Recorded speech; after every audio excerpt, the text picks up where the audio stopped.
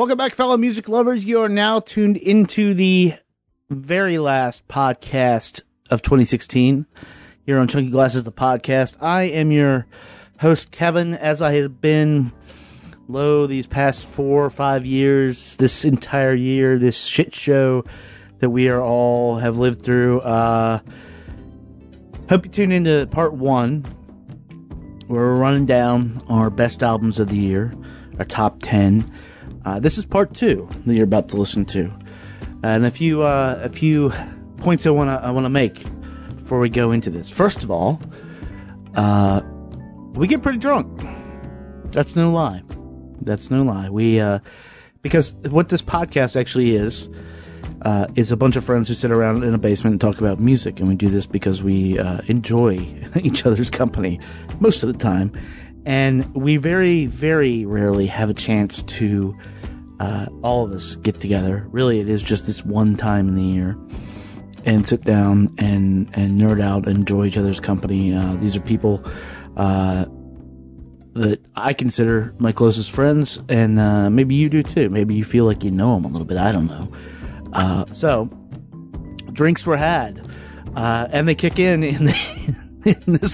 this final episode. But it is essentially the last 2 hours on mic. They were all going to be for 2016, and all of the angst, all of the horrible things that have happened, all the great things that have happened. We're just sort of working out right down here, just sort of hanging out. If you listen to the first one, part 1, then you know that's what we were doing. We're just hanging out, and it was great. It felt good. I haven't been on a mic now for about a week, and before I'm recording this, and that felt good too. But this felt real good. So we started this year. We started this year talking about David Bowie, and then he died. And then rolling forward, let's see, Glenn Frey. We have Prince died. That broke my heart into a million pieces. We also all watched the election play out, politics. We're in Washington, D.C., so we see it up close, but you guys who weren't here saw it maybe a little differently, to that sort of heartbreaking result. And all through this year, we have had music to sort of cling to. And it has been a phenomenal year of music. Over these 2 episodes here, I think, this is some of the best music we've ever reviewed. This is some of the best music we've ever talked about. This is, even in context of what was going on. I don't know how much was a reaction to it, but obviously people react to their surroundings. But regardless, it was amazing, and it continues to make us feel better. And that's sort of the point, I think, and that's the point of what we're doing here. Admittedly, this is a dumb fucking podcast, and it makes no sense, and it certainly is not facts based. Sometimes it is, even though we have some remarkably intelligent people taking place in this. But it is, as I said, based on this shared love of music and a need to sort of bond over something and get together and just enjoy each other. And I think that's the point. That's what I'm taking away here from 2016, is that the more we can enjoy each other, and you can, enjoy people in many different ways, just make sure they want you to enjoy them. That's a crime. The better off we will be. I have spoken a lot on this podcast about how I have a good bit of social anxiety, but I think anybody like us or people down here do. It's just going out in the world is hard, and this has made it easier. I know this has made it easier for some people on this. But my point is, if you don't have mics, sit down and do this with your friends. Sit down, buy an album, go out to Songbird, go visit Rappin' Joe Lappin at Songbird, and listen to an album there, listen to an album in your basement, listen to an album in your attic, play some music, do something. But now more than ever, especially as we're racing into 2017, this connection that we all have, that is facilitated by music, I think is going to be the most important. like to think that maybe everything is good. You'd be fine by yourself, and you don't need people. And I'm not talking about me per se, but you put up walls, and the only thing those walls do is keep us from enjoying our life. So, and that's really what I've come to over the past 5 years of doing this, the past 244 episodes of doing this. So make of that what you will. We're gonna head to the basement here pretty quick. Right before we do, though, I want to thank each and every person who came down here. I'm gonna read off some of them. You know some of them. I had the pleasure and the remarkable opportunity to talk to the gentlemen from the Pines, Sam and Will from Fellow Creatures, Mr. Phil Cook, Lucy Dacus, Khan, like Brandon Perry Khan, Eric Johnson, who was the Idol, Quinn and Maddie from Above the Bayou, Laura Gibson, Kenny Pirogue of One and Man, Robert Ellis, Mail the Horse. Those guys are fucking rad. Bob Boylan came down here to hang out.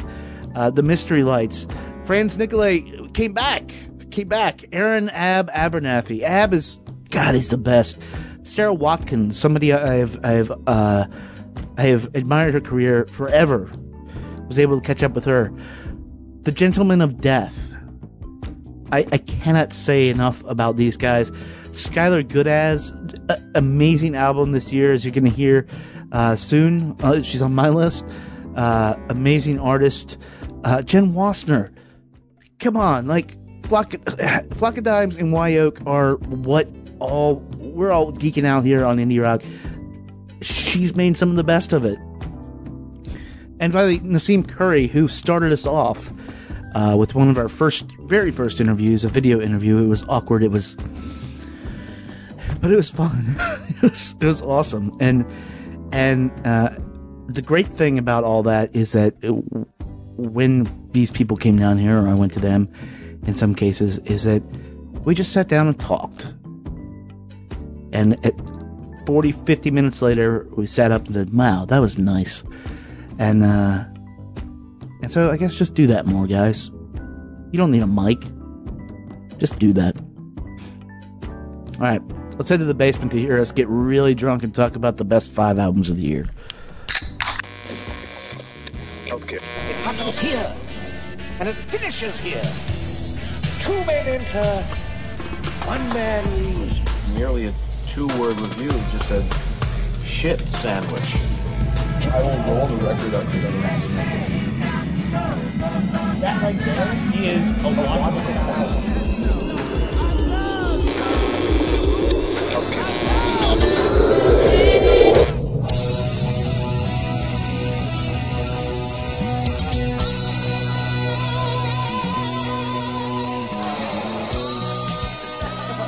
That's a pretty terrible things. Good job, sir. Good job. Bleep all that out. We are back for part 2, kids. Hey. The sequel. The sequel. If part 1 wasn't what you wanted, if it wasn't the Independence Day you wanted, Independence Day, like resurrection. What it's all Jeff Goldblum. Yeah. This is gonna be much better. Now this is part 2. We covered the first 5 albums of our top 10 that we thought were the things you should be listening to this year. There's a lot of things we think you should be listening to this year, and I think and we're gonna put out a playlist that has more than this. It's gonna be like everything. We've got a DC playlist that had like a lot of really good shit. Yeah. But because we're American, we got to get it down to like brass tacks. So what we're going to talk about? So what we're going to talk about here is what we, as a consensus in this room, thought about was the top 5 albums of 2016, and we're going to start with one that is really just sort of emblazoned in my heart. And I think Eduardo is going to give us a little intro here. I think In Your Heart is the right place to have this album emblazoned. Wait, before you go, is this number 5? This is number 5. Number 5. Oh, excellent. Much like Table 5, Staying Alive, number 5. Johnny Five's alive. We're talking. Oh, man. Yes. This one's supposed to be tighter than the last one. I'm just like fuck yeah. Just like our mind is Hive. Laurie Short Circuit. I'm sorry. Yes, I know. I only saw This the is the sequel. sound of me smacking my head into this microphone. Let's try that again. Number 5. Go ahead. All right. Take 2. I think we're on Laurie McKenna's "The Bird and the Rifle," Yes. which is an album that we talked about on the podcast, and I think we maybe didn't quite contextualize it fully, because this is an album by someone who's been who is by like any definition of that word, is a professional songwriter. This is someone who's just been paid to write songs, and she has written some absolutely amazing songs over the past Girl Crush. 12, 14 years, give or take. I think her first solo album is like 02 or something. And so Laurie McKenna has been around the block, and with this album, she just managed to kind of bring everything together into just an absolutely tight package. It's an album that has a lot of dark songs like "Wreck You" and "Bird and the Rifle," "Always Want You," which is that the song we're gonna play? No. I'm afraid that it is, because we're all gonna cry if it is. No. She's also, you also probably know her songs if you're a certain kind of listener. You know, Humble Humble and and Kind, Yeah. right? Like that song has found Which its way is to you. like I think the biggest country hit of 2016. Yeah, it's everywhere. Yeah. No, but she does remind us on this album that it's actually her song, and that it's just on loan to someone else.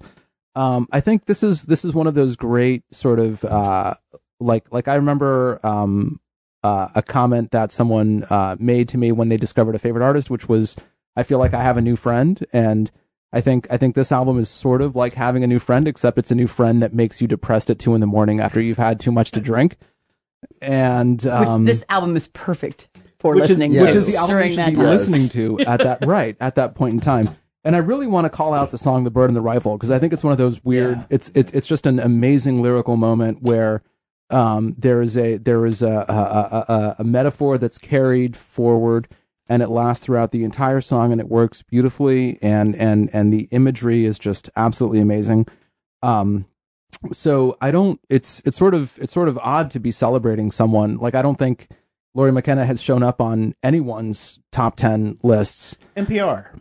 But she did show up on NPR this year. But up year. to this point, this specific album showed Yeah, up on NPR. it was pretty well received. You remember Dirge? Yeah. Dirge was pretty well received. Yeah. There have been a few, and she does that bird smear thing. She's very actually well liked in this area, I must say, in DC. Yeah, no. Well, she hits that vein that, like the Eva Cassidy, you know, like there's a big DC. Adult contempt. Right. Yeah. Seldom seen. But it's- This is a I huge think DC thing. Yeah. The thing that gets me with this record is that it's like relentlessly good. Like, it's like the songwriting, it's like just boom, boom, boom, boom, boom, boom, boom. Like, there's not a weak point on this record where you're like, okay, like she took she took some time off. Like, just this isn't really written very well.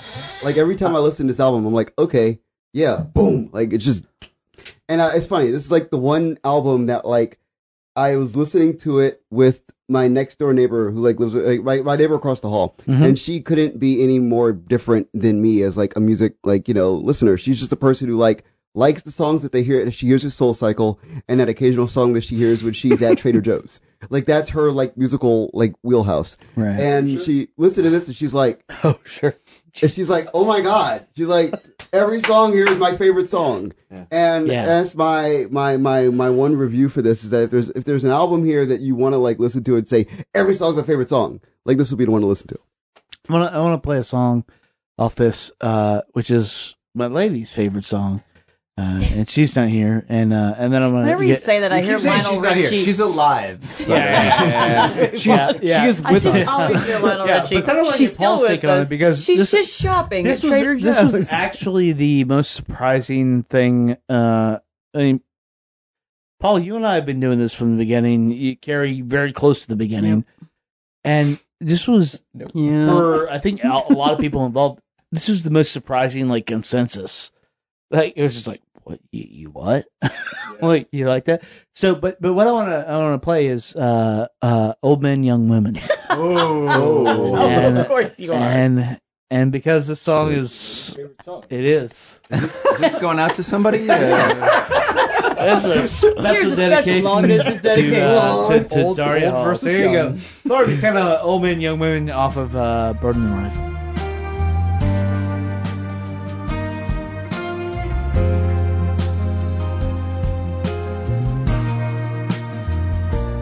You can have it.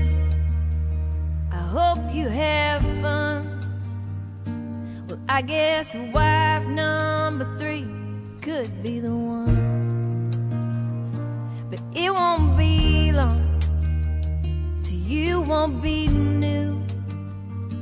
And he'll be downtown trying to find someone to make the mirror stop telling the truth. Old men, young women only work in the beginning. She's a past in her summer dress. He's a ride in a red Corvette. She's a prize, he's a winning. She thinks it is what it isn't. Neither one can change what's missing. Old men, young women.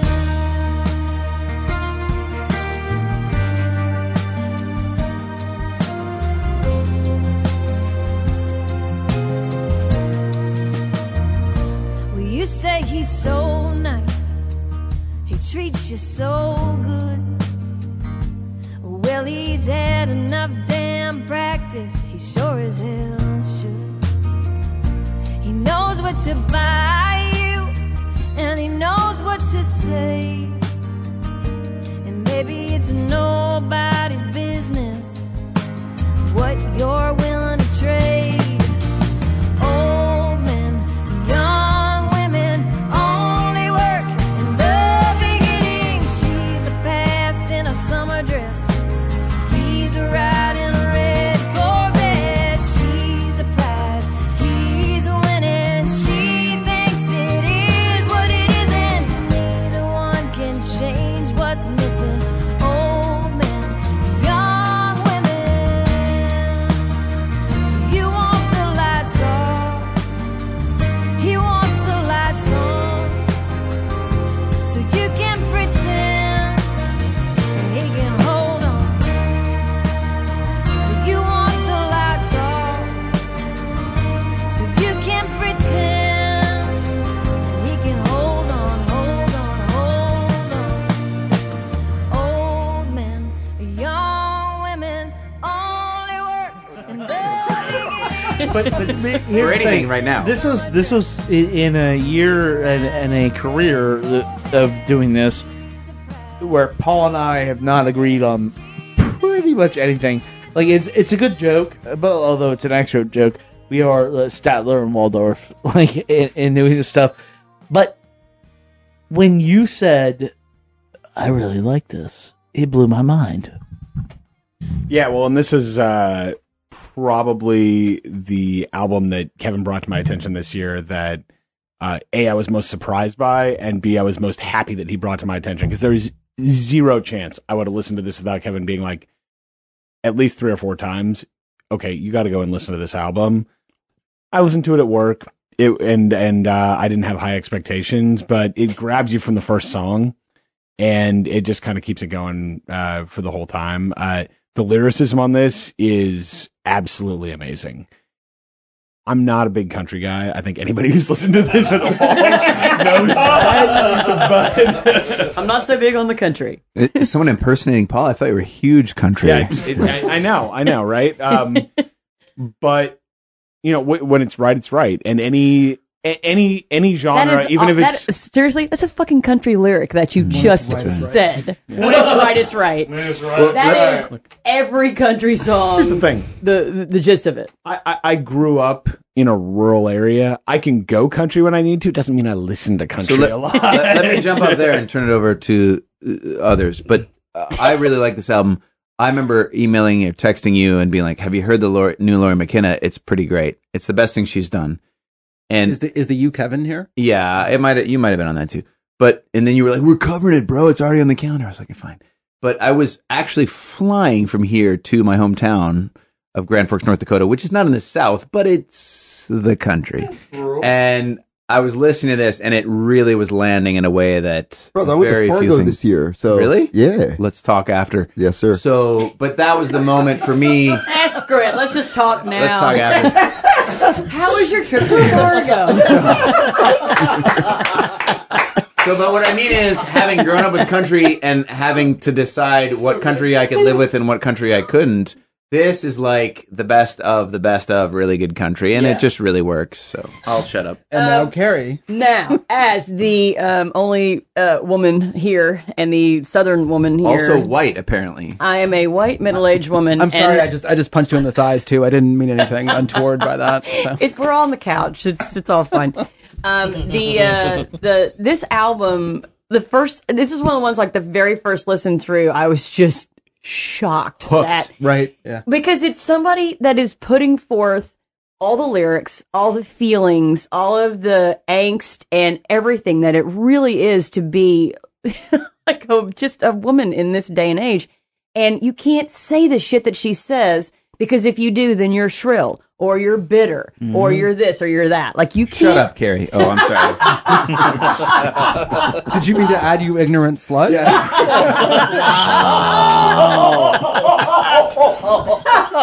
No, you did. Oh, wow. Okay. And I'm still laughing because I know both of you, and I will kill you both later. But it just, everything about this album, like, you listen and you think it's a simplistic, yes, it's country, but it's also folk, and it's evocative of a whole bunch of different things, but it really sticks with you. And Humble and Kind is like this background soundtrack that I hear when I'm walking around these days. And when I hear people saying horrible things, or when I see headlines from the National Enquirer that are like, Muslims are The National infesting Enquirer, our... the New York Times, the Washington Post. Yeah, I mean, if you go to the grocery store right now, the Enquirer is now basically just fake nothing news but is everywhere. But it's hate speech, and it's one of those things like that soundtrack, that one song in the back of my head keeps me from fucking punching people in the face. Wow. Because I am so angry at everything right now, and I'm not going to be able to talk about number 4 without crying and being insanely angry. But this album actually keeps me calm, because it's like somebody has really reached out and spoken to something that, on all realms. I mean, that song in particular is just hilarious, but it's shit you can't say. That song in particular is a direct descendant of Lion Eyes. Yes. And by the Eagles. Yes. And this is Glenn Fry, R.I.P. Yeah. Damn it. 2006? Yeah. Yep. 2016. Also, 2006 can eat it. Damn it, time machine I just jumped out of. It is. I was trying to support.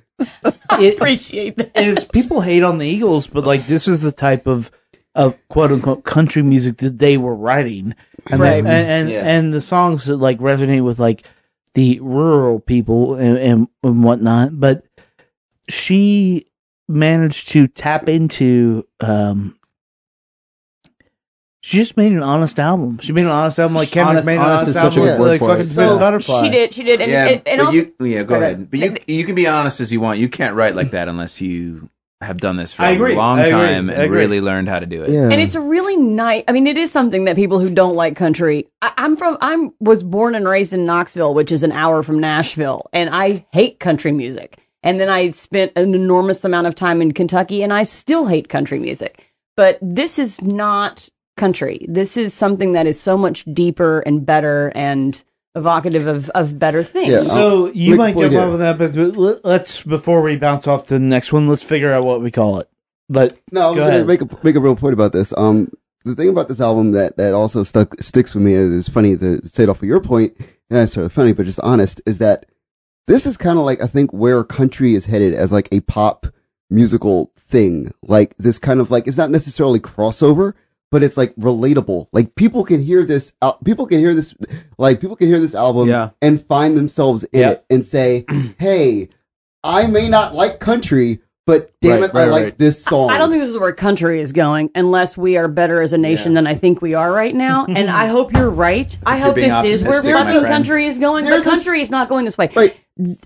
Lori McKenna is going this way. Sarah Jarose is going this way. Yep. But Casey Musgraves is going Casey this way. Musgraves is- Casey to me is a huge part of this conversation. Margot Price. Exactly. But there are Yes, a lot Margaret of Price, there which are a lot we of haven't artists talked about, which didn't make our list at all. people who don't typically But- listen to country music would find palatable and listenable and then actually enjoy it. I will say this: and you know, like you say, you're not you found that you're a white woman or whatever, but like for like my black female friends, You're also a white woman? yeah, I know, I am, but and people who know me well He enough played one will- on TV. I think that's exactly.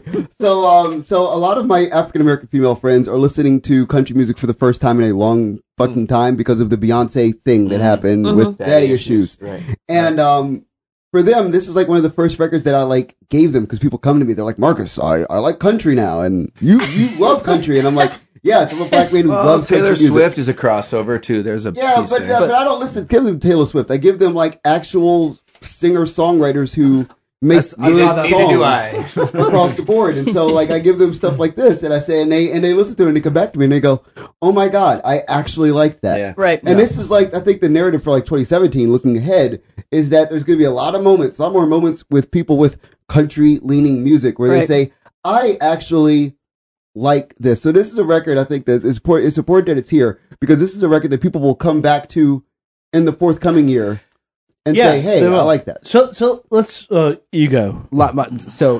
Just to build on that, my last thought about this album is just that it's like from the opening note, you know you're being handled by a professional. That's right. And it's very rare that you have that feeling nowadays where like someone is just like, hey, there's someone who knows how to write songs and you're in their place now and they're going to show you around for the next 45 to 55 minutes. That's right? a good way to look at it. And that's exactly what Lori McKenna does. And that's why I think this album is so fucking triumphant.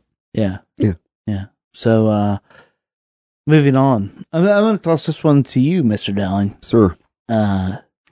Tropical Quest made an album. Oh man, this year because I missed the I missed it the is at number I missed 4. the podcast on it. Okay, so A Tribe Called Quest proved one thing: we've been making rap for 30 years. When you're called upon to make the Black Empowerment, not Black Power, but Black Empowerment album, it's really like the easiest thing in the world for you to do. Like, that's the thing that really stuck out to me about everything about what A Tribe Called Quest did. It's not that they are legends. It's not that they are brilliant at everything. It's just the fact that the album is just easy. Like, it's like, it's like, okay, so Kendrick Lamar's album is hard to listen to because Kendrick is so young and he's handling something that's so big. Like, all of those guys on that record are all like super, super young and they're handling like big, massive issues that black people have dealt with for like 40, 50 years. It was really nice to hear like old black men talk about race Well, you and mean culture. 45, just so but we're by comparison, clear. they're 20 years older than Kendrick Lamar. Yeah. Old and pop, right? Yeah, old and pop. Yeah, so they're like, okay, cool. So we know the landscape. We know all of the jazz records we're supposed to take. We know all the pop records we're supposed to take. We know all of the rap that we're supposed to say. And all we're going to do is just sit down and we're going to grab Busta Rhymes. We're going to grab like other people that we know are dope and we're going to force them to get in the room with us.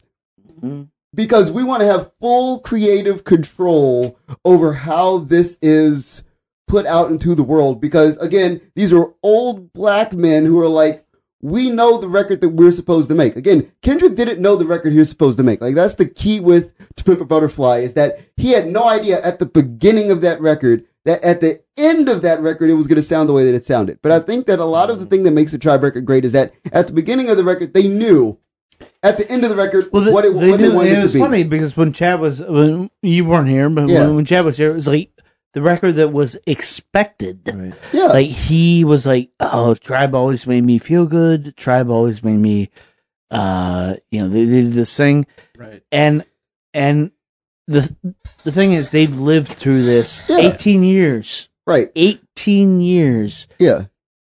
And they did what we advocate for mightily. Right.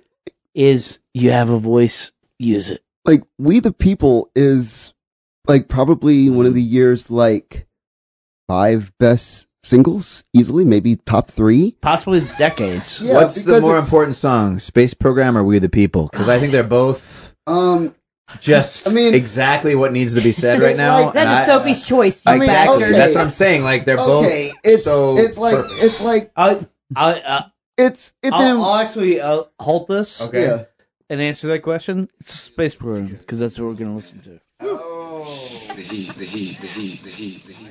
It's coming down hard. We got to get our shit together. It's time to go left and not right. Gotta get it together forever.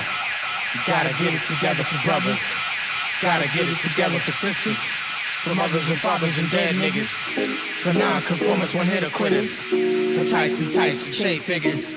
Let's get it together, come on, let's make it. Gotta make it, to make it, to make it, to make it, to make something happen, to make something happen, to make something happen, let's make something happen. Word to fight for, gonna bring it to the overlord. Drinking Cisco, chilling with the gold microphone cords, and we grip our balls every time we stuntin' on tour, cause we never bore. Responding to the ready crowds roar, and promoters try to hit us with the art of war. We about our business, we not quitters, not bullshitters, we deliver, we go get us, don't be bitter, cause we not just niggas.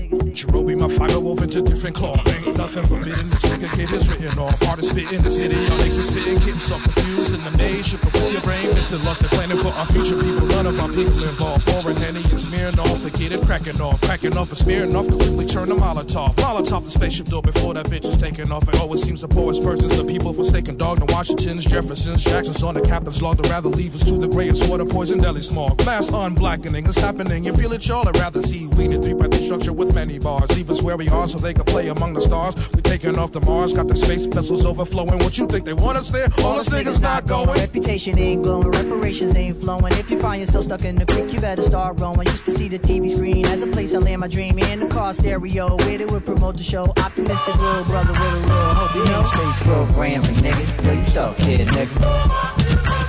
There ain't a space program for niggas. Yo, you stuck kid, nigga. There ain't a space program for niggas. Yo, you stuck kid, nigga. There ain't a space program for niggas. Yo, you stop.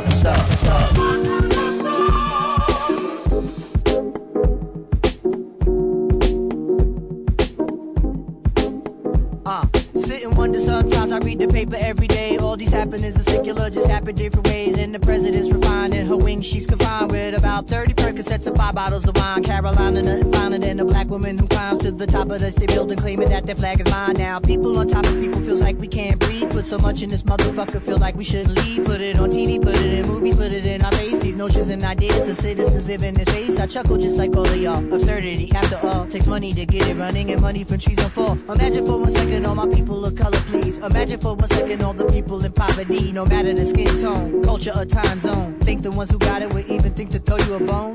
Moved you out your neighborhood, did they find you a home? Non-cypher, probably no place to. Imagine if the shit was really talking about space too. Imagine if the shit was really talking about space too. Imagine if the shit was really talking about Trying to go left and not right. Gotta get it together forever. Gotta get it together for brothers. Gotta get it together for sisters. First of all, mothers and fathers and dead niggas. Non-conformers, one-hitter quitters. Gene Wilder. We were talking about shit that sucks in 2016. Gene Wilder is. We lost Gene Wilder while we were up in Montreal. Me and the lady. It's time we heard the new Bon Iver record. Ruined us. It somehow didn't fix it, right? And then you lost a chunk of your soul on that one. The Hiss Golden, Hiss Golden Messenger record, which is remarkable, but did not make our top 10. The thing about Gene Wilder, which people I don't think get, when you watch Willy Wonka, you're like, that's just a character. That wasn't just a character. That's who Gene Wilder was. And if the fact that the guys in Tribe, which I'm sure had talked to him, yeah, pull in these quotes Well, the way it's positioned too. Yeah, it's The a way- the it's way- a, it's the a way- hell of a nod. Yeah, the way it's positioned is there's nothing more like hopeful at all, like in the universe, than Willy Wonka, right? Or honestly, this album. I mean, I've loved all their old stuff, and when this came out, which was right, I mean, god damn it came out right at the election. It was it was the Friday. Yeah, and Right. it was Friday after. Yeah. It was.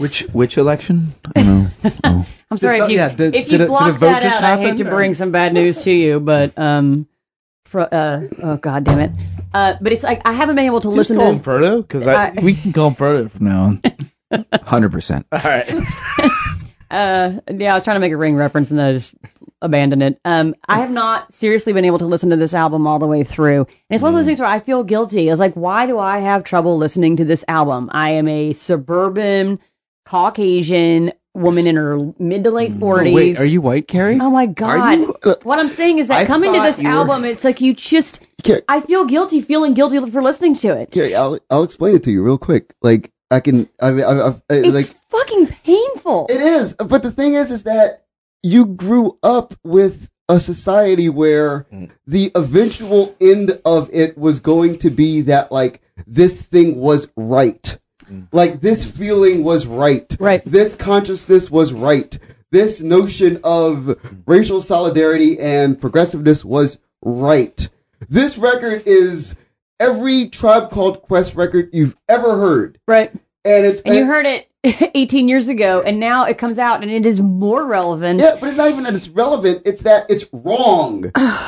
It's Yeah. not Yeah. right. That's It's the spoiler alert. wrong. It's like it's like everything you hear on this record. It's like, oh, we're positive. We the people. We're gonna do this. We're gonna do this. We're gonna do this. And then you look at the world. You wake up. You go outside. You read the newspaper.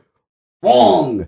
And it's like you get punched in the face. Like, so that's the solid part of it. I'm listening to it differently because when I hear lyrics, like the song we just heard, says, there's no space program for my community. And the way that it's delivered, like the lyric is just, it is such a fact-based, it's not even hateful or angry. It's just like, this is how shit is. It's just, Right. it's disgusted.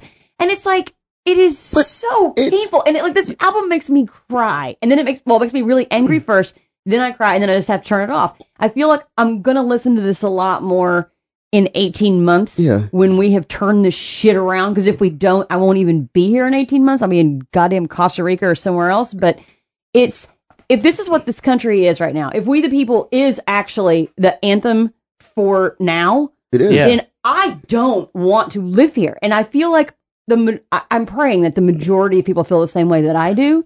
And that we are all going to actually wake up and say, oh shit, just because we elected Barack Obama doesn't mean there's not racists in the country. Right. Now we got to do something about, we had 8 years of just sitting around doing nothing. And I am fucking guilty of that. Everybody, like when you hear that album, you have to stop and go, okay, the thing about them being older African American gentlemen is that when you reach over a certain age, you're just accepting of what it is. Like, it's just like this is a bad thing. Right. And it's always going to be this way. We could talk about positivity. We could say, maybe this will happen. Maybe this will happen. Maybe this will happen. But it's always done with that undercurrent of like, it's not actually going to happen. So like when you hear it on this album, it's like, and the idea that Hillary Clinton was the one. This could have come out in 1974.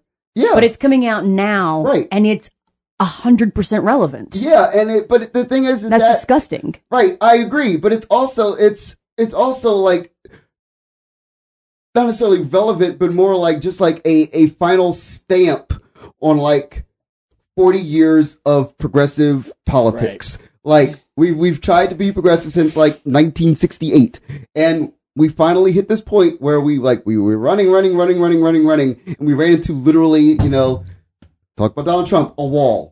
Bam!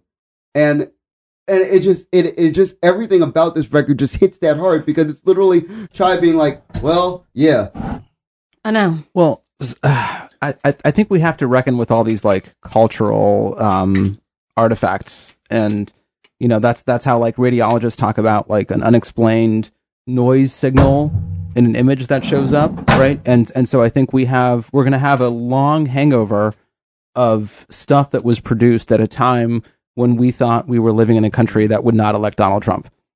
And it turns out we were all wrong about that. And so there's sort of like there's a lag, there's a delay, and there's these things that come out, and some of those things are like the Hamilton mixtape. Their relevance, their cultural import is augmented by what's happened since, in that lag period between the recording and the release.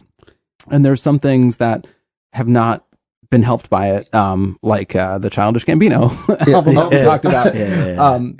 But I think this is an album that's incredibly more essential, like than they could ever have anticipated. I don't get past Space Program because it is. I mean, look. I mean, John Glenn died. Fuck you, 2016. Right. You want to talk about like heroes of people? John Glenn was like, "Yeah, If you've not seen the right stuff. Yeah, you want to shoot me into space?" So I saw the right. I met him once. He was a nice dude. Yeah. So I saw the right stuff. And everybody should see the right stuff, but I saw it when it was actually in theaters. But it was old school. It was like they actually had an intermission because that movie's long as fuck. But this is a person who is like literally, fuck all this shit's going on.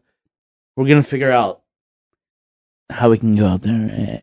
If I could throw in one more thing, I'm just looking through my notes, and this album, even if you take all the lyrics off of it, is just musically brilliant. Yeah. Oh, of course. It is so damn good, even if you take the lyrics off of it. As good as Emma Pia, really. Yeah. As good as Emma Pia. I'll follow that up by saying, an album that we're not discussing. What if Hillary had won the election? So I was going to say something about that. But here's the thing: I think it would be just as relevant, because let's not forget we're all focusing on what happened in the election, and I'm not going to talk about my feelings about what happened in the election for a lot of reasons. But here's the thing: there was happy you are. Yeah, no, there's still a lot of racial issues occurring way before that. Well, I think that's the context in which this album was made, and I think it would be just as relevant no matter who had won the election. Hillary Clinton. So I don't want it to be about that, and I do think it's important. Now my second statement is going to be just like you said. If you take the lyrics out, it's dense. It's musically interesting.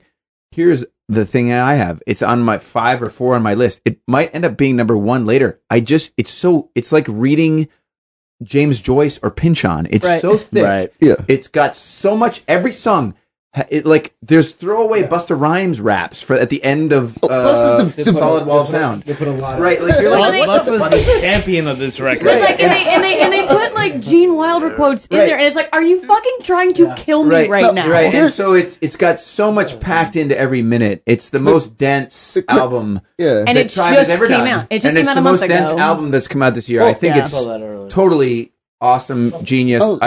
I think that everybody should be forced to listen to this on a loop for about a year. Yeah, but I'll say that the thing that makes this record intriguing is if Hillary won, it would have been like irreverent yet positive. Like that's what I would have written if I would have if I were to write this review for Pitchfork, would be irreverent yet positive. Like, in a way that like, the road ahead. Yeah, we almost did this really fucked up thing, but now we're moving ahead.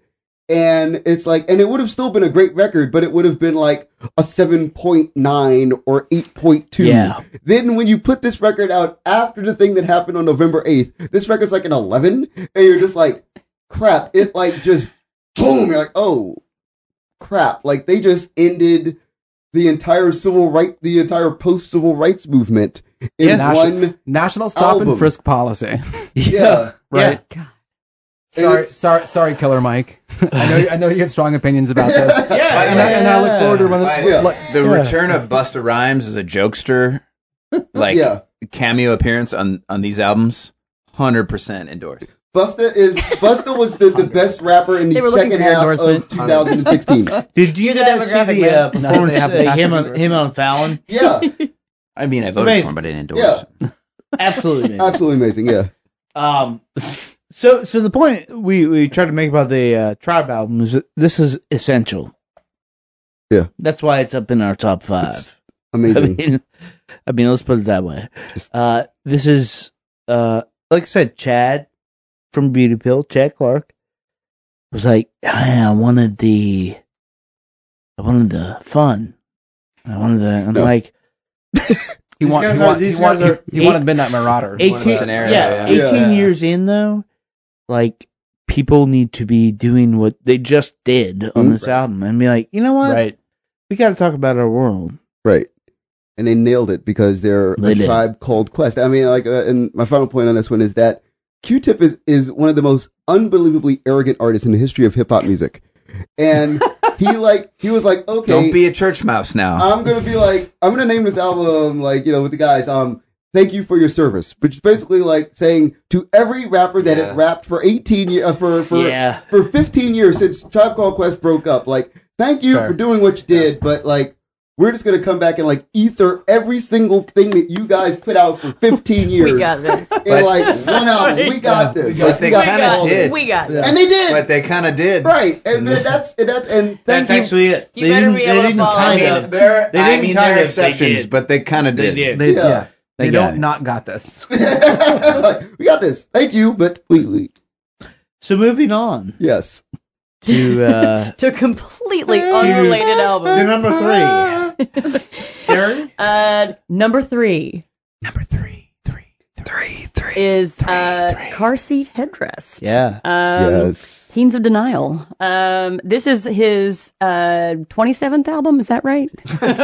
40th. That's only if you count the I think it's interesting to note that as a group we have 3 different Virginia artists in the top 10.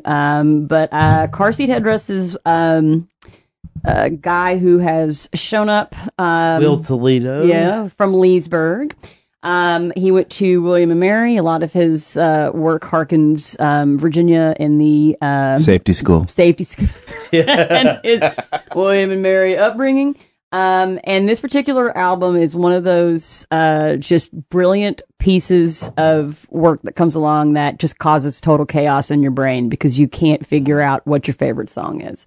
And we've already had the same discussion about Laurie McKenna, so you kind of that's the same comment that I had about Car Seat. Seeing him live is pretty interesting because he's about 10 years old. but he looks like a solid 14. He looks a solid 14.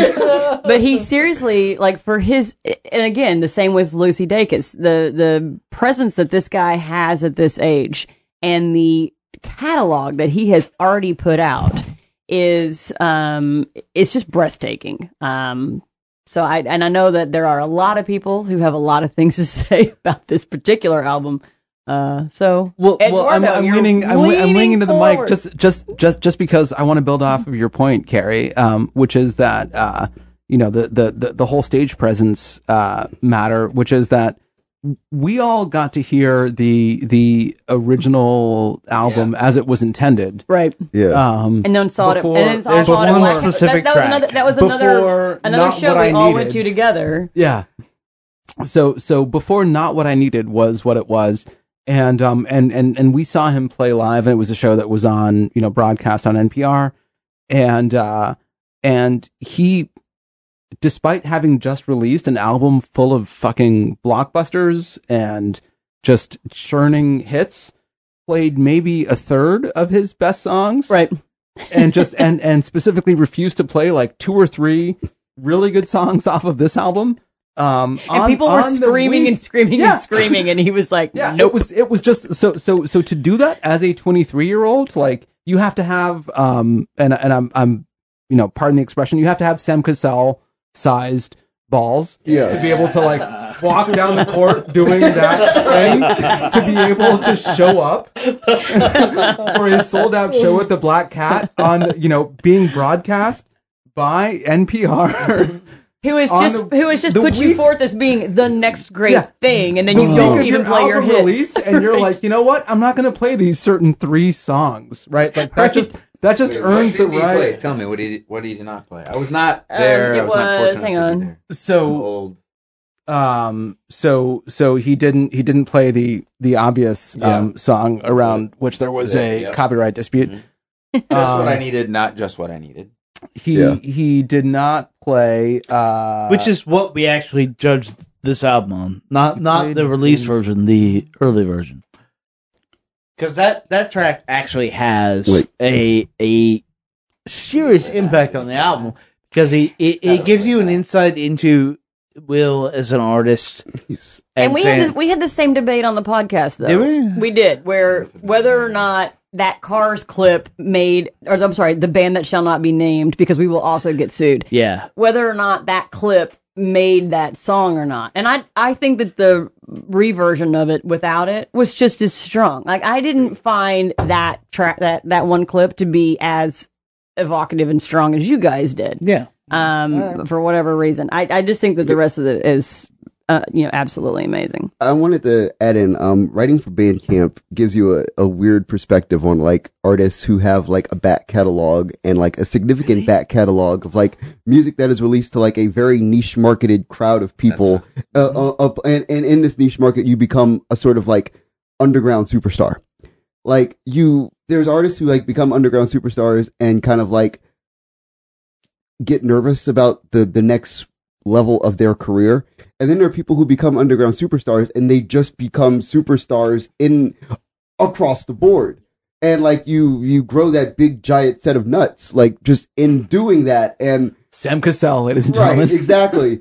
So I feel like whenever I hear Car Seat Headrest, it's like the kid who like just believes all of his hype and is like, and now is like just living it. It's like, yeah, I'm Car Seat Headrest. Like that's who I am. I recorded my first 45 albums in my mom's Volvo. Right. And but it's this like, one is also quite good. Yeah, and it's like, boom, okay, I'm just awesome. So here's another awesome record. Bang. It's Let's funny get though, it. like my daughter is 16 years old and she has this at the top of her year-end list. And I've asked As her... well she should. As well she should. By the way, kudos to having a 16-year-old who made a top 10 list. Well, yeah, but are we going to get a glimpse of that? Yeah, can we get that you published? don't want... Because it's... I want that. One of the, But Eva was on the podcast. I know. She was on but the it was- Avalanches podcast. But it was for Avalanches, which is still amazing. on our top 10, but not on your top 10. But what were you about to say though? But she, she has now gone in and pulled up the entire catalog. So when Yeah. I check our Spotify list, like every Car Seat Headrest song Right, ever right, made right. from the time he was Yeah. 11 is on our Spotify. And I've asked her, I said, do you tell your friends to listen to this? And she's like, oh no, it's too weird. I don't think my friends would get it. Yeah. And that kind of like puts a damper on Kids like these days. I keep telling her, if you just give your friends a chance, they're probably better than you think they are. Right. What if he did a duet with Zayn Malik? I mean, if there were to be, well, okay, this makes a whole statement about, and I want to ask you about this now that I know Or that your- Casey Musgraves. Your daughter's 16. Like, does your daughter know that rock music existed in the last like 15 years? Mm-hmm. Oh, Is she like really? Okay, good. Have you met Carrie? When she was 4, her favorite band was The Who. I mean, Okay, so there are kids a you pretty know in good the world kid. who don't know that rock music exists. right, and that's where she's trying to fill a gap. And she says she tries to like spoon feed her friends Right. things that are not Taylor Swift. And I'll say to that point that like if there is Not a rock Taylor star Swift? that will exist for kids who don't know that rock music actually exists, it's Car Seat Headrest. Like point blank period. Let's play a track right now. Yeah. This one's been getting a lot of heat. Got a reworking. We're not going to play the reworking. I know you're gonna play it. because I found the original version quite fine. Smash Mouth loved the original version. Original version is Did better. you guys see this? Jesus. No. Smash Mouth tweeted at Car Seat and said, "Killer song, dudes. Way to not put a chorus in until 2 minutes and 30 seconds in or whatever." And When was the last time Smash Mouth recorded anything of substance? and Car Seat wrote back and was like, "What song are you guys talking about?" And they were like, "Well, DDKW." And they were like, "Do you mean Drunk Drivers, Killer Whales?" Yeah. Car Seat wrote back and said,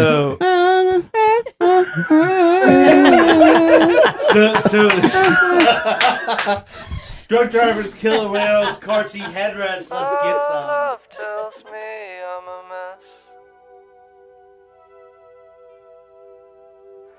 I couldn't get the car to start. I left my keys somewhere in the mess. It comes and goes in plateaus. 1 month later, I'm a fucking pro. My parents would be proud. Or fall asleep on the floor. Forget what happened in the morning. There are notes in your handwriting, but you can't make it out. We are not a proud race. It's not a race at all. We're just trying. I'm only trying to get home. Drunk drivers, drunk drivers. This is not a good thing. I don't mean to rationalize or try and explain it away. It's not okay. Drunk drivers, drunk drivers. It's too late to articulate it. That empty feeling.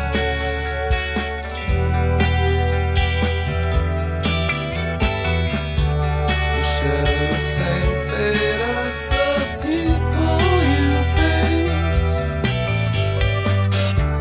You built yourself up against others' feelings, and it left you feeling empty as a car coasting downhill. I had become such a negative person. It was all just an act. It was all so easily stripped away. But if we learn how to live like this, maybe we can learn how to start again. Like a child who's never done wrong, who hasn't taken that first step. We are not a proud race. It's not a race at all. We're just trying.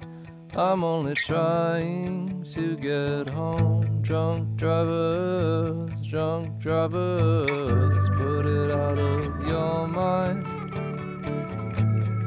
Perish the thought. There's no comfort in responsibility. Drunk drivers, drunk drivers. It doesn't have to be like this. It doesn't have to be like this. It doesn't have to be like this. Killer whales, killer whales. It doesn't have to be like this. It doesn't have to be like this. It doesn't have to be like this. Killer whales, killer whales. Use that voice in your head, giving you shit again. But you know he loves you, and he doesn't mean to cause you pain. Please listen to him. It's not too late. Turn off the engine, get out of the car and start to walk. Drunk drivers, drunk drivers, drunk drivers, drunk drivers. It doesn't have to be like this. It doesn't have to be like this. It doesn't have to be like this. Killer whales, killer whales. It doesn't have to be at that drunk drivers, killer whales. Like, fuck you if you do not love. If you didn't get pumped as fuck. Yeah, I don't want to know you. There is like hand in your ears. There is a super indie scene, which Will Toledo came from the indie scene, where people are like, I can't believe he made it. I can't believe. Fuck you. Write songs like that. That hook is gigantic. I The remember whole album is gigantic. no, but that hook especially is like enormous. But There are 5 or 6 songs with opera tendencies. Fill in the They're blanks. big. They're Fill in big. the blanks is seriously like that is like a sing along on the fucking beltway when you're trapped. That So, like- I took 2 friends to that car seat show who had never heard him before, had no idea what they were in for, and they both ended up buying albums on the way out the door. Nice. Okay. So like there was this moment in like rock for me where I grew up loving hair metal. Like I love hair metal. I still do to this day. And country. Striper. Yeah, and country. Damn, man. Yeah. So there was this moment where like it was like Poison. in a year Striper. you had Poison, not Striper. Striper. Come on, Striper. Christian Not adding rock? it? Guys, Christian we're not, metal? That we're not, Christian. we're not getting in a fight Anyway, about this. okay, Keep we're not going. gonna have an argument about Christian Keep metal. it moving. Keep moving. Come Okay, on. so you had this moment where like Nirvana, Alice We're in almost at the Chains, end. and Green and Pearl Jam happened in a row, like boom, boom, boom. But that's not hair metal. No, but that was the thing. It was like a thing that like cleared the entire like musical landscape of a genre of music. And I feel like when I hear this record, it does the same thing for like this non-existent thing that people call rock. Right. That like and it it doesn't exist. Like for a lot of people, hair metal like killed their love of rock and roll. Like just dead. But then like you heard like, you know, those 3 like grungy kind of acts. Boom, boom, boom. What this does is like it kills people's love of bad music. Yeah, and Because you realize that people are making good music. But it reawakens a love of rock, of like just pure rock and roll just in a way that like wait a minute, your song is simple and yet I relate to it. I just want to say that like 6 people just started singing the hook of a song for no apparent reason for like I was back there pissing, and you all were fucking singing the chorus of the song, and I could hear it past the exhaust. Of just 6 people. No, but and don't act like you didn't come out after you stopped pissing and start singing also. hands up, man. Yeah, it's Hands so up. it's so good. And this kid is 23. That makes you happy about the world. Like you're like in a shitty year. Like it does. Like listen to Car Seat Headrest album. He could have made a Hosier album, and instead he made that. Right. Oh. Don't touch Okay, the mic. while Paula's waiting, it's smart, it's literate, it's good. Who's waiting? Oh, I thought you were. Paul is not waiting. You're reconnected. Go. I mean, we're still No, connected, do yeah. it. Look, I think this album is fantastic. I don't think it's really a reinvention. I don't think rock really went anywhere. It's just for that the this mainstream, does it's sure it enough, really well. If for the mainstream it just died. I mean, just this year you've got Vincent, some really though- good rock albums that aren't this album. So I think Vincent takes rock places. Really? I sort of think it does. I See, think I think the scale of the way he writes is, it's not a straight ahead chest thumper, and he's happy to get out with a good chest thumper. He's writing towards an opera scale. That said, I do think that there are 4 or 5 songs on here that are way better than the rest of the tracks. Yeah. Like markedly better. Also- So I think also- sort of like some of the stuff we talk about, and I say this on every album. There could be an album where it's like 10 of those, and then it's just the end. He's just the best album. To be clear too, Bob Boylan had this as his number 1 song, number 1 album of the year, and that is incorrect. No. I just want to be very 3 on our list. To be clear, you're sitting in Bob's seat. You're sitting in Bob's It's seat not right number now. 1. It's not number 1. You're sitting in Bob's seat right now. I disagree. I had For it you. like tied at 1. I think it's going to with be in a lot of top 5s in album this that room. shall not be if I had to named. guess. Bob's basing that on the live show and the first live show, And also DC9. the let's put it this way. the Tiny Desk was also These great. guys played such an exceptional show at DC9 that I could not Oh, that's write a about great it. venue for that. I shot it. Right. I had Right. I had and you came back a true believer because like I remember the next and I was not a the next believer morning before, like but I was just like, oh, we need You were to like, back oh, this off, is real. and we need to figure out what the fuck we do with these guys. right. Well, the good news is he's 23, and that's a heck of an album. And you can say it's number 1 or number 5 or number 3 or whatever, but like, I think everyone in this room can agree that the next chapter could be a really mad fucking props to this I think band. I'm just coming at it from a different angle. I totally agree. It was in my top 5 as well. But what I like about it is that so much of, to my mind, good music is craft, not reinventing the wheel. So you're a big fan of Schmilko, is what you're saying? No, because I'm nudging Patrick off the mic right now. What I really like is craft that takes some, active engagement and isn't just wanking around. So this right here is fantastic.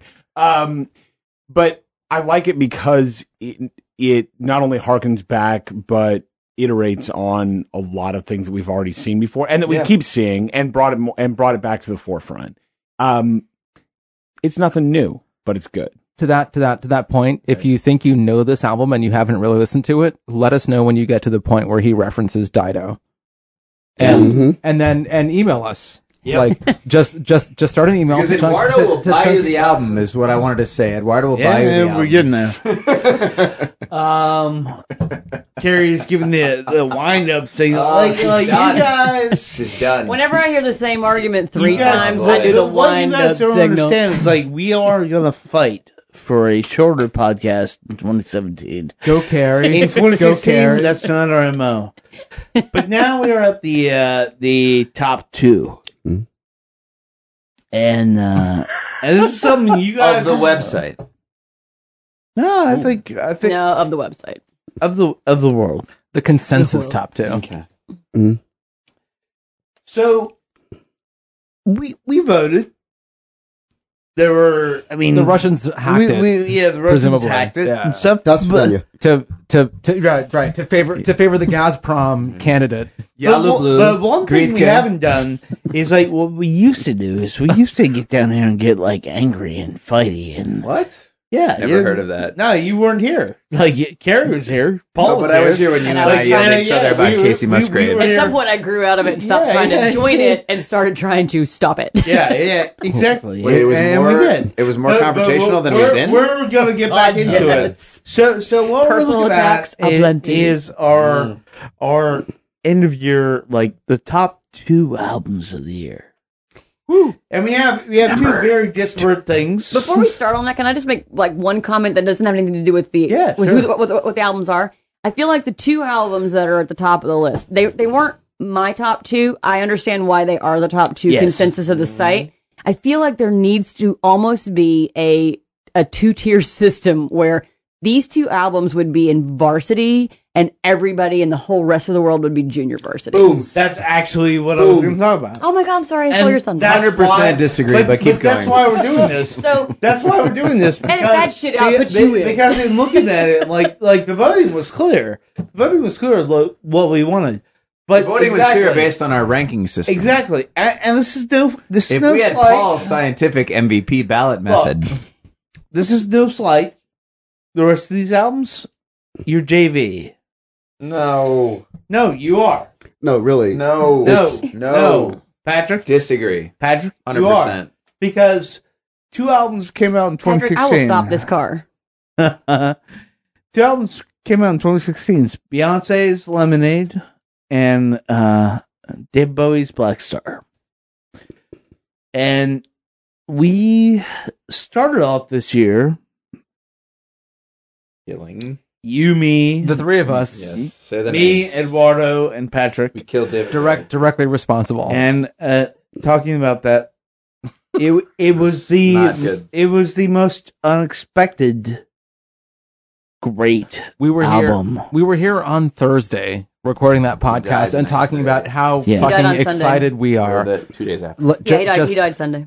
And we were treating the album as like an opening, as like a next step forward.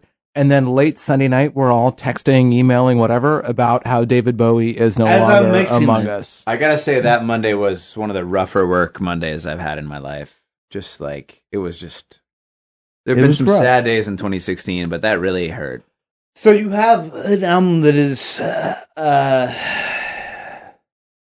Because Eduardo made me sad. an album that is art with, through my quotes, it's in bold. Like, Yeah. And then you have Beyonce, Yeah.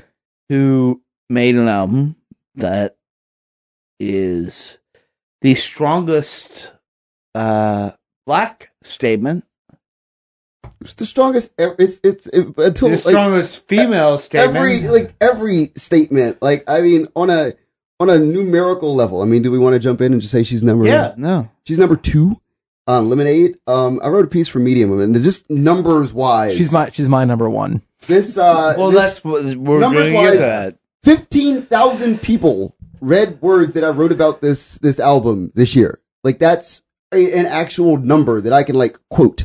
They were gorgeous words. Well, so I just but you deserve more. You know, thanks, man. Appreciate it. But it was okay. So like Beyonce, whether or not she like acted upon something that happened in her real life or created a narrative to create art, she nailed it. Like, you know, the notion of like discussing like, you know, an unfaithful spouse, as well as also discussing the Black Lives Matter movement and placing and giving the movement a 2016 anthem. Yeah. Like, and then having the guts to perform it at the Super Bowl, which is unequivocally, let's just be honest, like the Super Bowl is like probably the whitest day of celebration in America. It's the game that everybody sits and watches and is like, this is the game. I would disagree with that personification of it. I would say it is the most American excess. Right. Yeah. But it's, and I don't know that makes it white because I do think it's that the most mainstream. Yeah. But it's also excessive to a point that is absurd. But I think culturally, it's the opposite of the NBA All-Star Weekend. NBA All-Star Weekend is Janelle Monáe. Right. This was I think that it's the fact that she performed Formation at the Super Bowl. Yep. It's like, what? Yeah. But you did that song. Right. Of all the songs on this album, of all the songs that you have created, I mean, Prince, when he did the Super Bowl, he did like a medley of hits. When Michael Jackson did the Super Bowl, he did a medley of hits. When Beyonce does the Super Bowl, she's like, I'm going to do Formation, my Black Power anthem, and with nods to the Black Panthers. So what we have. Have you guys seen the Up with People Super Bowl? Yeah. Oh yeah, right. Exactly. It's not that. So what we have, though, is we have an album about life. We have an album about fighting for what is good, and then we have an album about death and what is our eventual reality. Yeah. So how are we going to How are we going to do this, man? God, like, I mean, when you put because both exhibited, like, both nailed everything in what they should. I'm happy to speak negatively about both albums, but I'm going to wait till y'all speak positively. I think they're both great. God. Are you going to do a sorority pro con pro? These are both okay. So like you're looking at David Bowie and Beyonce, who are two of the most like incredible creative forces, and also prolific as shit. Yeah, right. You know, and also they're the only two like top tier artists who didn't underdeliver this year, right? Yeah. Like Kanye did, Bon Iver did, like. There were a bunch of super fucking hyped albums that underdelivered. Yeah, you can like it's funny. I wonder what like if Prince had come out with an album this year, like what that would have sounded. The last Prince album was not good. PJ said, PJ asked that of me. He was just like, "Yeah, what if Prince comes out with something?" It's not happening, bro. Right. Yeah. It's like, I mean, the thing with Beyonce is that she decided, okay, I have to over deliver. Like, there's a very clear notion with this record where she's like, okay, I have to, like, deliver a 12. I can't deliver a 10. I have to deliver a 12. But she also didn't deliver it just as an album. Right, it's a video, It came out as a video album, like, dropped on HBO. Doesn't count. No, but I think it does. What do you mean it doesn't count? I'm serious. It doesn't count. Better as a film. It does Better count. as a It film. does count. As a record. It doesn't count. This is not a film podcast. It doesn't count. Man, and I'm that's serious because that's such a narrow. That's such a narrow view. It's not because if you count that, then you got to count every music video that's better than the song. That wasn't what I was saying. If you count that, then so then Living on a Prayer.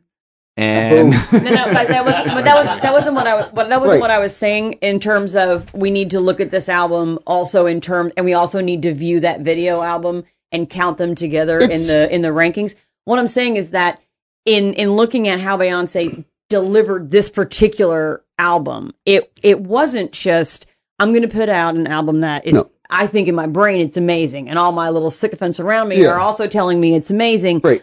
But just to make sure, I am also going to put it out at the same time with this massively hyped video album on HBO, which is a premium channel, and everything that's on HBO automatically is supposedly gold. Right. And I'm not saying that you have to look at that and view the album based on that. What I'm saying is that is how she delivered it, and it ends up being a piece of art as much as it is an album of music. Bowie delivered it as like, I'm dead.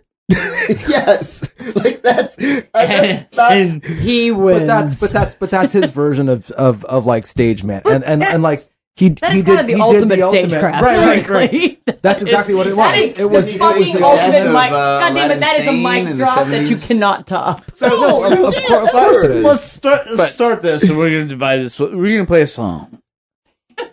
And which song, Can Kevin? you medley? Can we please just like mash them all together? Fuck You Bitch again. David Bowie released that record that was like, okay, I'm dying. Here's a song.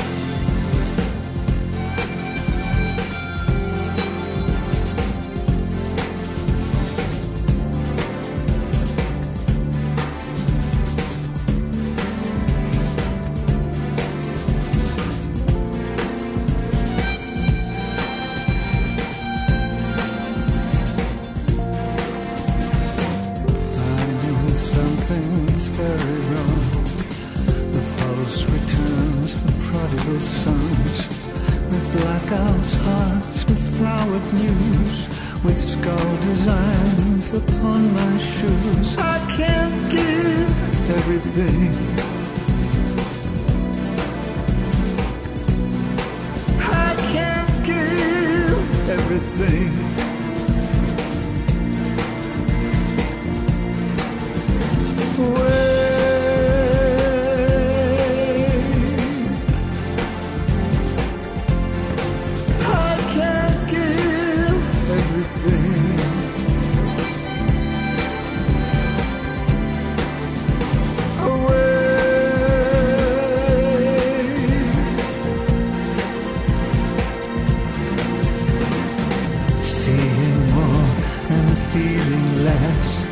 Saying no, but meaning yes.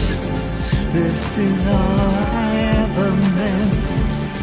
That's the message that I sent. I can't give everything. I can't give everything.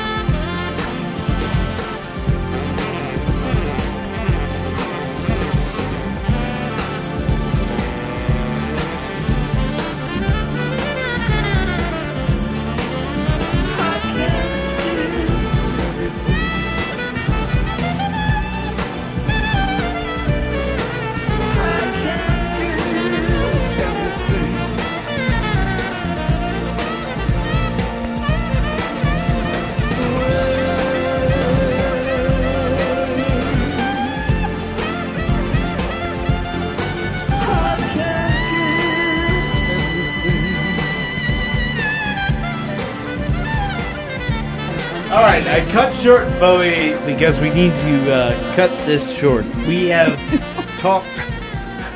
Dude, hot stove here. So let me make this out for you guys. We did 72 albums this year. That is not enough. That is literally at minimum 72 hours of us running our fucking mouths. And running. So the reality is, Also, it's probably, sometimes I And sing. as Walt just mouthed behind your head, Yeah. so many more than that. yeah, it's probably 144.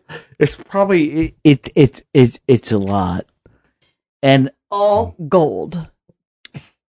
I'd say like 46% gold. Solid purity. You think? Yeah, that's good. That's a good percentage. It's a little less than 14 karat. Yeah. We're all right. You know? I mean, we're no Bruno Mars, but Yeah. There it is. 24 karat. So you hear that from Mr. Bowie, and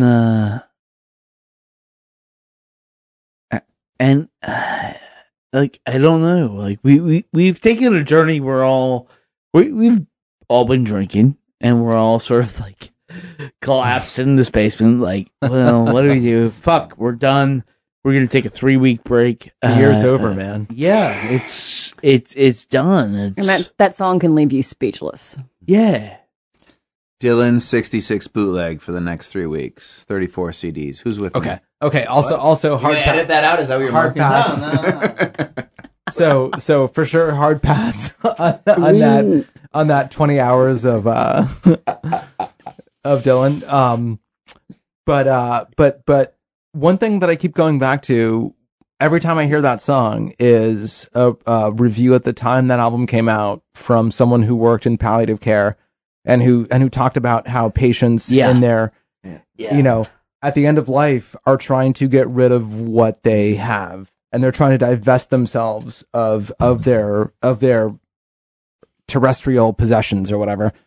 And so every time I hear that line, I can't give everything away. Like it just makes me sort of break up and like ugly cry because that's I think what we didn't realize at the time, but that's the message of that song. Because it's not even, I think it's even beyond that. I can't give everything away, but it's also, I can give this to you, but I can't make you understand how important it is. Right. Yeah. Right. Some shit you have to figure out by yourself. Yeah, I can give you Right. this, family heirloom, but I can't make you value it. But it's not even that you have to like figure it out. It's that his time on Earth was going to make us all figure it out at the exact same time. Yeah, right. That's There was the power of this record. I can give you this music. Right. But I can't make you figure it out.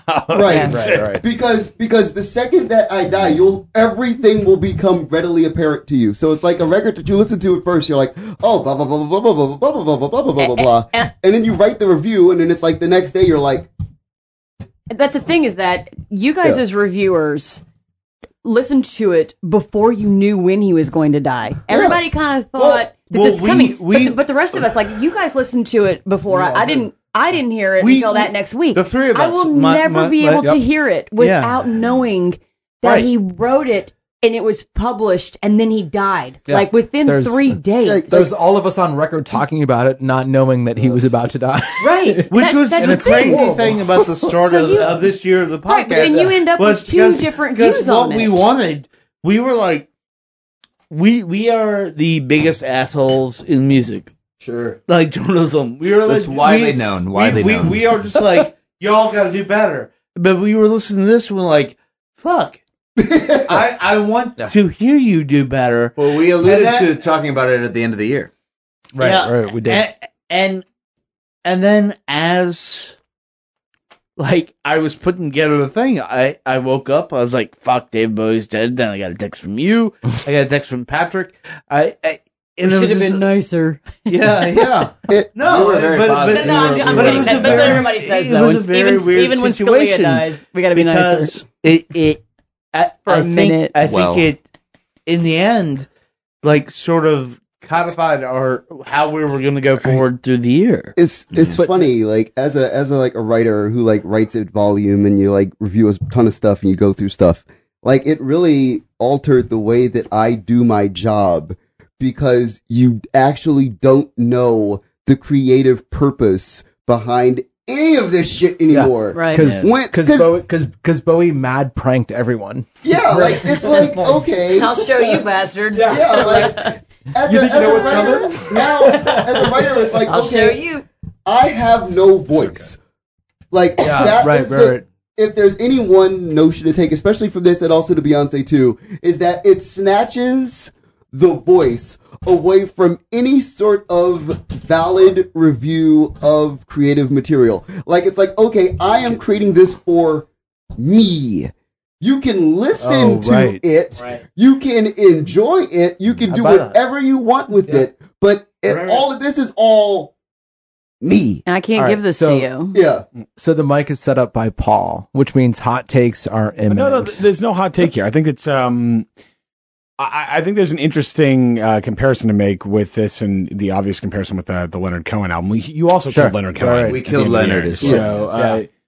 we need to. We're never reviewing. We joked about killing Leonard I know. Cohen, and then we killed him. We're never reviewing Tom Waits. Yes. Just let it be said. Or Bob Dylan, or Jeff Tweedy. I will not be here. I will not be here if we're reviewing I've got a anything. list of people you can review next year, but I won't say it on the podcast. But anyway, Taking it to a whole different turn. the difference here is that The new I think Carrot Top comedy album is going to get reviewed hard out of the gate. Wow. I mean, I think Black Star obviously is about mortality. It's somebody who's been sick, we knew was sick, and knew he was going to die in the near future. But nobody thought of it that way because nobody thought David Bowie could die. Like we all thought of him as like some kind of immortal alien. Exactly. The difference here, It's and the, what it's the weird conventional thing that he did. yeah, and what makes Black Star amazing, other than the obvious fact of the music, is you look at Cohen, and I'm a big Leonard Cohen fan. But the last 3 albums have basically been saying I'm about to die, and he wrote. I think this one's way more about that, but keep going. You want it darker? I mean, but I think it's way more about. But it's that. been building to it, and then he wrote the letter to Marianne earlier this year. Letter Like, to Marianne. everybody knew that Leonard Cohen was ready to go. Well, Leonard Cohen looked like he was going to die 20 years ago. I mean, it's a Well, and Bowie very intentionally kept how sick he was very, very under I don't wraps. think anybody knew Bowie was ready to go. 13 years younger. Yeah, I think everybody knew that Bowie was sick. Nobody knew that Bowie was actually going to die.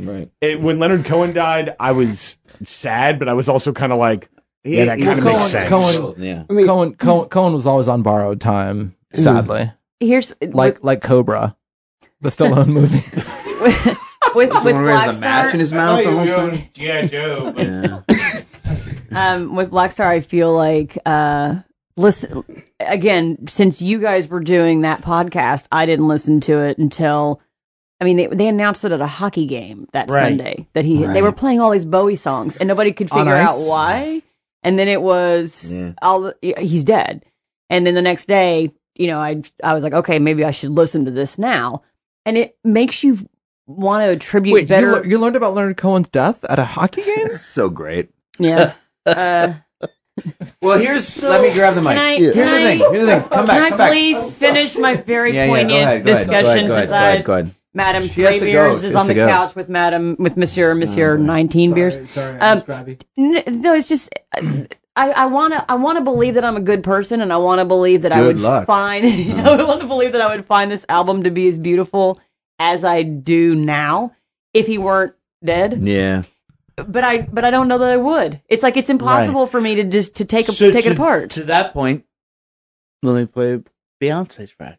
Let's go. Play Beyonce. Wait, oh my God, are you killing Beyonce? No, we would never. God, don't even. You bastard! know what? Honestly, Shut up on that couch. don't joke about that.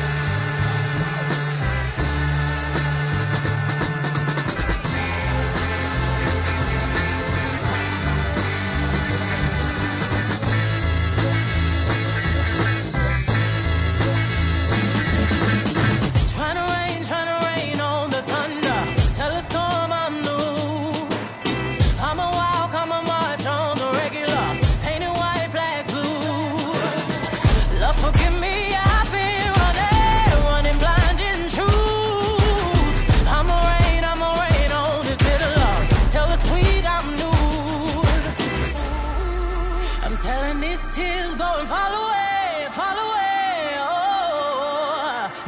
last one burn into flames.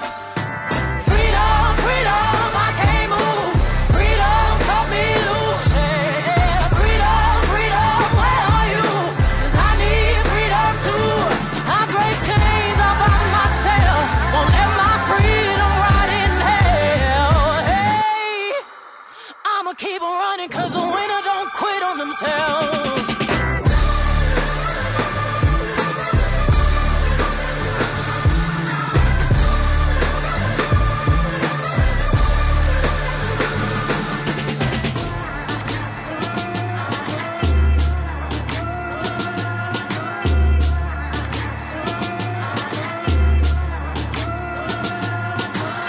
I'ma wade through the waters till the tide don't move. I'ma riot through your borders. Call me bulletproof. Lord, forgive me, I've been running blind in truth. I'ma wade through your shallow love till the deep are new. I'm telling these tears go and fall away, fall away. Oh, may the last one burn into flames. Freedom, freedom, I can't move.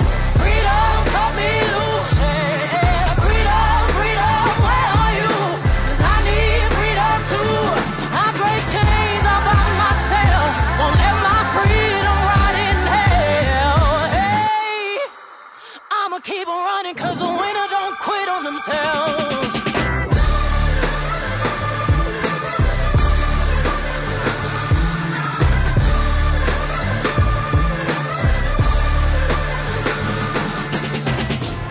Ten Hail Marys, I meditate for practice. Channel 9 News tell me I'm moving backwards. 8 blacks left, death is around the corner. 7 misleading statements about my persona. 6 headlights waving in my direction. Come on.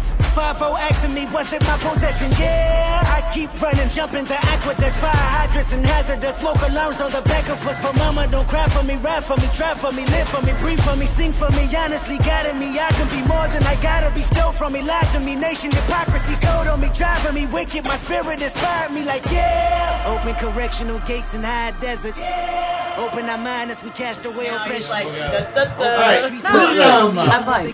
Beyonce. Yes.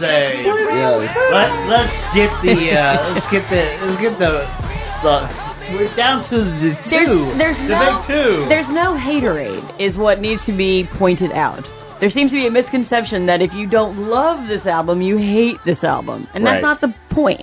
Paul has some great points. Let's talk about Beyonce, Which are well practiced. I give you so much shit.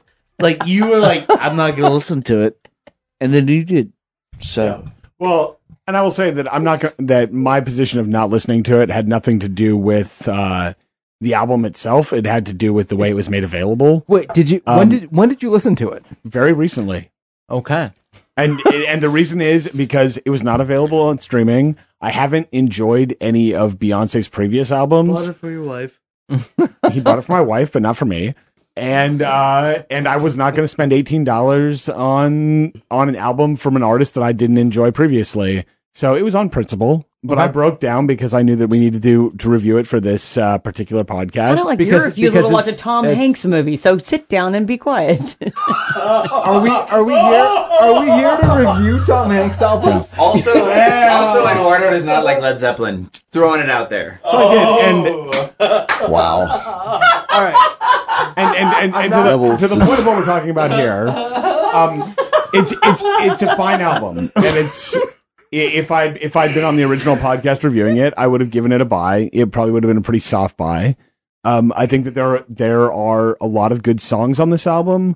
I think that there are a few bad songs on this album, and I think it doesn't hold together as cohesively as it should for an album that's being considered in comparison to fucking David Bowie's Black Star right I'm now. going to defer to my agency counsel who put things very well. And I will just add by saying I went back 2 days ago, having never seen the film, and watched the film right on my iPhone. Right. It plays way better. You're not supposed to watch it on an iPhone. You're Well, supposed but to whatever. watch it on a regular plays old-sized TV. way better visually than it does to me sonically. I do think Hold Up is the best song she's ever done. I will say But that that's I just probably, me. Yeah. I have And I think listened- it's an important album. And I think what she's saying and who she is and that she's saying it is important. But I agree that it goes thematically way in places that don't have anything to do with what she was trying to get at the beginning of the album. And so I think it's not as focused as a lot of other things we've heard.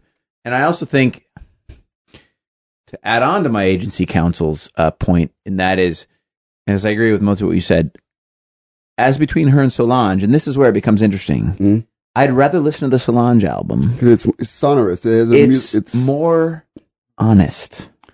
I feel like the Beyonce album has artifice built into it, and she has to.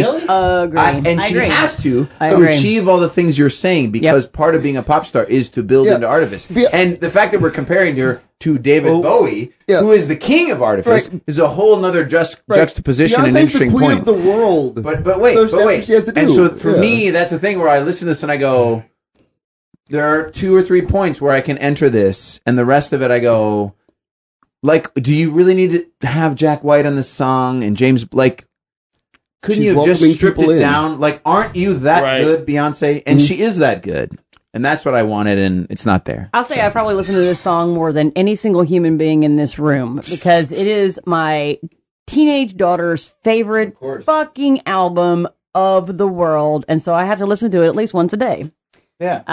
And I have heard all night, every time she plugs her phone into the car, that opening guitar Yeah. riff. And if I hear it one more time, I'm going to take a life. It's not mine. It will be somebody else's. And I've heard it and heard it and heard it. And I went from appreciating this album to liking this album to finding this album just utterly unbearable.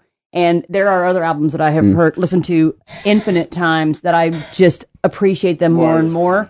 This one starts to wear on me, unfortunately, Yeah. because it really is. It's so. Paul's word "scattershot" is exactly what it's just. It's all over the place. Yeah. So I mean, I don't know. I can't step on Marcus. So God, stop. Shush. Do it. Okay. So, it's a funny thing. Like, both of those records, like the Bowie record and the Beyonce record, are both like artists I feel like just taking back control of art from people. Like, people have had control of art for like the last like maybe 10, 15, 20 years. Like, we've given art to the fans for free, for no money, for full access, for the digital age. We've done this whole thing. And both of these artists were both like, okay, I am really talented and I think I know what I'm doing. So I'm just going to take it all back. I'm going to release it like this. I'm going to make a film like that. I'm going to make my last album in such a way that the day that it drops, I'm probably dying the day after. Which is a level of artistic control that nobody will ever have ever again in the history of recorded music. And probably nobody wants. Right, and nobody wants that level of stress too. Like, think about it. If you I think you're ignoring our power to kill people on this podcast. no, but think about it. If you woke up every day and you're like, okay, this album I'm creating is literally the last thing that I'm going to create on the planet Earth. Every day you're waking up, you're going through the studio, you're like, I'm going to not exist after this record is dropped. Like, and you have to go in and create to the top of your creative capability. And people are going to micro-analyze every single word and note and lyric. I would just all record of it. Happy Birthday over Right, and over. exactly. But, Copyright. But I think that the thing about moving forward from here, this is an important point with both of these albums, and you are right about the Varsity versus JV point. You're 110% right. Because this is the moment when you're like, okay, now we're moving ahead. Now we're starting again. We've gone all the way around the sun. Now we're at the start again. Artists have to control the narrative completely to like an obsequious level of like, my foot is on top of this. It doesn't go anywhere unless I say it goes. Actually, that harkens back to the discussions that we had in the prior podcast of 10 through 6 about certain artists who were taking control of what sound they were going to put out. Yeah. Yeah. But one of the artists we're talking about is dead. Yeah. Well, Well, so are we supposed to vote based on that or based on the have to. album? That's the crazy part. Are we voting on one versus two? David Bowie wants you to. He wants you to know that he's going to die. The thing we're trying to decide is a statement about blackness, about womanness, about being a minority. Is that more powerful than a statement about being human? And that's exactly and I think it's more a statement of mortality. Well, where it comes in for me is the following: is like David Bowie might have released the best album of the decade without having released the best album of the year. Right. I think when I think of the year 2016, and I think of the most important release this year, the commercial release that had the most success and that said the most about where we are culturally in the United States, like politically, et cetera, I'm not going to go back to Black Star. Black Star might tell me something about the second decade of the millennium, but what tells me something about this year, and an album that's enjoyed commercial success for me is always going to be Beyonce, and that's who cares about commercial success? I mean, because you go to the Billboard Music Awards for that. The national dialogue, it affects a bunch of things. But that has no impact on how good the album is. Like, saying this album had commercial success or it resonated with a bunch of people is a separate discussion from what you think the best album of the year is. You're right. It's the Sutter Home White Zinfandel of albums. No. Wow. No. It's America's table wine. So Paul, you're right, and that I misstated the importance of the commercial impact of the album. What I'm saying is the following: you have a figure like a Michael Jackson in the 80s, culture, right? Someone who has a platform and a legion of devoted people paying attention, and again, not Schmilka. I mean, I think the opposite of Schmilka. Yeah, I think the point is just very quickly, like David Bowie released an amazing album, and it's augmented by the way in which he stage managed his own exit from this world, and that is important, and we should talk about it. But when I think about the year, right, and the way that like, unfortunately, Time thinks about like who the person of the year is, which is always a fucking dude, right? It's always usually someone who's done something fucking terrible. And a woman twice. Angela Merkel. Twice since they made it the person of the years year. ago, it was you. So if you were a woman, it would have been you. It was me, right? It was all of us. No. I just think that Lemonade is a rare. I don't think. So let me put it this way. I think in the next 2 or 3 decades, we will not see a pop star of Beyonce's import choosing to put out something that is that personal and that political and that meshes those two deliberately. I think you're right about that. In the way that Beyonce chose to do. I think you could also counter. I think we will see that because Beyonce did that, and I agree that there won't be pop stars like Beyonce. But I think the path has been paved because of the way the music industry works now, and there aren't real album sales, and there aren't this and that and the other thing, and we're in a new era. So I do think there will be albums like this where the most popular female artist makes an album like this. On the other hand, to take either of these out of context is to ignore the importance of the context of these two as pop stars. Because I can also sit here and complain about the Bowie album. When I went back to it after we did the podcast, we were just talking about this off mic. Mm-hmm. It doesn't hold up as an album the way it did on first listen. It sounds like he wrote part of it for a musical. I actually disagree. You disagree. I understand. It's a 7-song album. It's not really a full album. There are pieces of it where I go, it sounds like this, it sounds like that. He wasn't doing this, he wasn't doing that.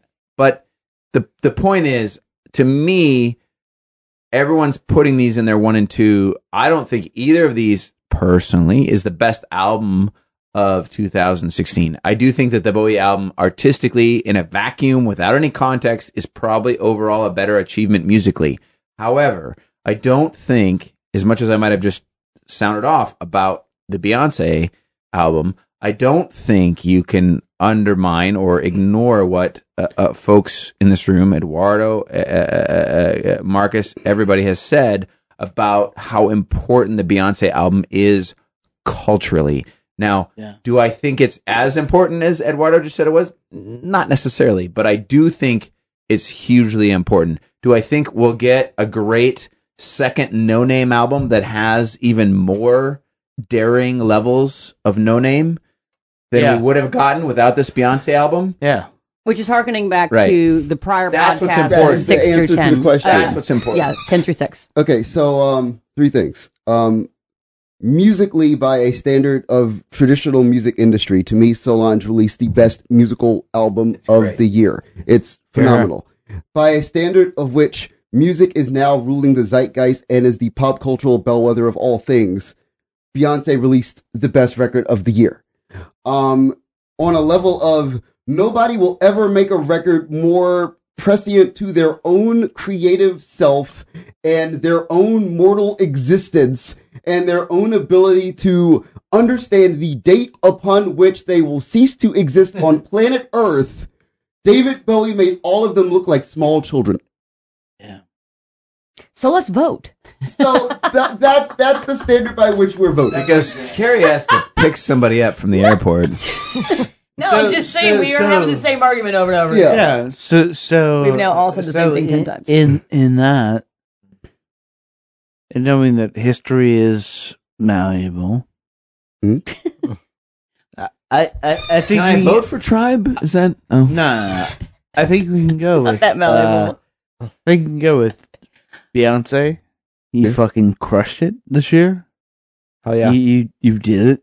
But David Bowie, you made us feel human. Is that good? Yeah. Here.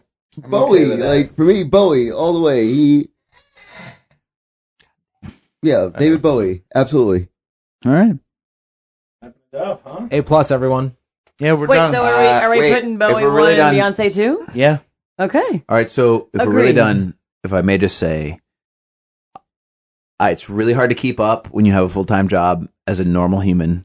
It's really hard to keep up with Kevin and his insatiable. We're clapping.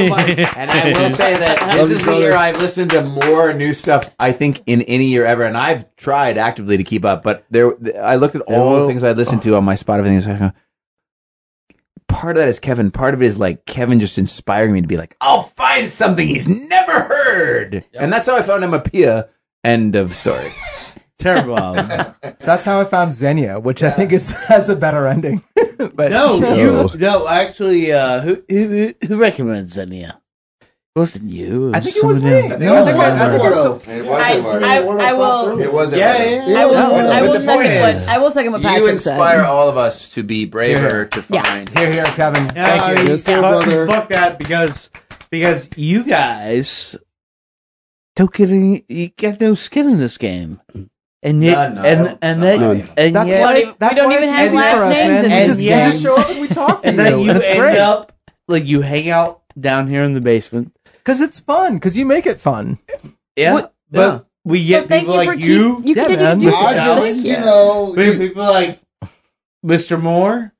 Can I get a one time, Mr. Moore? Yes, Mr. Guarantee Moore. time, Mr. Moore. And Yes. Ian and all those others. yes. And you, Chad Clark. Chad Clark. Brianna Like, Younger, Sarah Godfrey.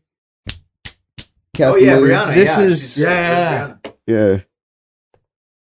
you know, it's you guys know what it You is. have a cool thing going here, Kevin. 6 So please- years, man. good. Please, 6 Don't blow it. years. please keep it. Is this the Please fifth, keep it is going, this the man. Fifth, is this Brother. the 5th year-end podcast or the 6th? Fifth. This is the fifth podcast. The first one we didn't really. Oh, that's true. Yeah. Because it was just a website. Yeah, it's the 5th year podcast, and I keep forgetting that it was a website way before it was a podcast, even though I did actually write for said website. There is starting 2017, we're gonna be. We have buyers. If you say we're doing 2 to 4 podcasts per week, I'm going to jump over there and beat you in the head. We're going to be saying owned we're by, monetizing this BS. We're actually going to be owned by Derpist Industries. Derpist. I was hoping for Gazprom since they interfered with. I was hoping you were going to say ExxonMobil, but what? Then we could afford better beer. That might be a. But So- regardless who we're owned by, you guys, we can't. I am continually astounded that you guys want to do this. Paul and I want to do this because we're just dumb. We're stupid. It's those pictures you've got. Right. right. But this is our personalities. But you guys, and we're Is it bringing you in having sex with an American flag, dude. Oh, we're bringing in more people, and so well, if I may. The journalists you brought in this year have been great. Yeah. Can I just add, fuck 2016 and fuck Rupert. The only thing I'm looking forward to next year is this podcast. So, This is the old bright spot. I'm of looking forward to 2017. spring. Dallin, you got anything else? Okay. Oh boy. Well, I mean, this is like turn off the mic. Kevin makes the podcast fun. You know, it's like for me, it's like I get to dig in my head and say a whole bunch of stuff. And I think that again, let's like to close the year. Like this has been the year when like we've seen artists take it back, and to be a critical reviewer and also be a fan of music is a thing that hasn't existed for me in a long fucking time. And that's where we are now. And if there's any one thing that's great about this podcast is that if you listen to it, you're going to get to hear people who actually get to like be a fan of music and be a fan of artists who are having fun making music. Like, artists who are having fun making music. We all know artists who are having a lot of fun making music again. And that wasn't a thing that was possible because, we're not making any money. But now we're past that. And now we're just like, okay, fuck it. Two middle fingers up to it. Let's go. Like, that's where we are now. And I think that that's the one positive thing looking ahead into 2017. Well, it'll be good. But, thank you guys for indulging me for this year. It's been good. You're all right. Come on, brother. it's my terrible whistle. I can't whistle, so I'll say thank you, Kevin. Thanks, brother.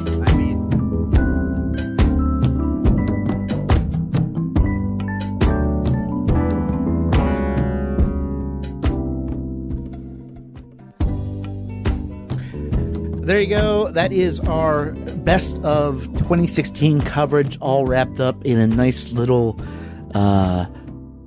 sort of drunken bow. Not going to apologize for that. That's, we all love each other, and we anytime we get to celebrate that is a great thing. Like I was saying up front, I'm not going to give you the spiel because you know how to get a hold of us. You can do it on iTunes. You can do all that and stuff. I just want to say, thanks to those guys for coming down all year. They were amazing. They made this what it is. If you want to come down, please come down and talk with us. We would love that. Looking forward into the new year. Besides Abject Fear and Desperation, we're going to have Jamal Gray on. We are going to have April and Vista on. We're going to have We Were Black Clouds on. That's just the start. We've got a lot of good stuff coming up, guys. And I broke the seal. Sorry, Marcus Moore. But by the way, thank you, Marcus Moore, for coming down all this year, just showing up. But I broke the seal in 2017. I can't quit this stuff. And so we're already paying attention to music that's coming out then. The Alison Crutchfield album is very good, in case you were wondering. So, thank you guys for tuning in. We would do this, I think, because we're all stupid, but it means the world that people continue to tune in, and more people continue to tune in. So thank you, listener. And with in mind what I was talking about up front, I think I want to close out this year with a song, and it's not a new song. It's in fact though, Damien Jurado and Richard Swift just did an album of all cover songs where they covered this, but I'm going to go back to the original version because the name of the song is "Be Not So Fearful." It's by Bill Fay. I used to hear it. I'm a big Wilco fan, in case you didn't know. And I used to hear this song. Jeff Tweedy played it at his solo gig sometimes. I think he might have played it a few Wilco songs, and it's just a gorgeous song, a simple song, a song that makes me at least pause and feel safe. And I think most of us, if you're listening to this, probably need that from time to time, given what's going on in our world right now. And so this song for me does it. If hopefully it'll do it for you. So for that, we're just going to end 2016 on that note. So thank you guys for tuning in. I know you could do yours, and I know you could do your people. So we'll talk to you in the new year. See you later.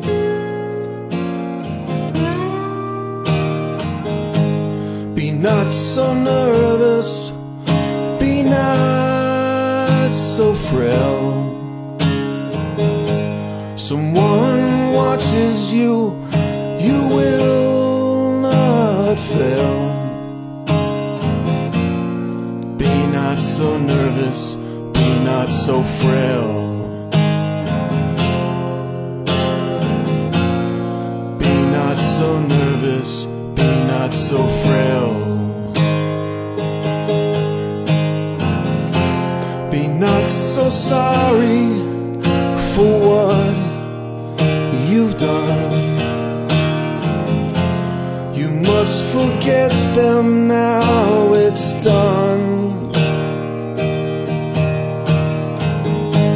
And when you wake up, you will find that you can run. Be not so sorry for what you've done.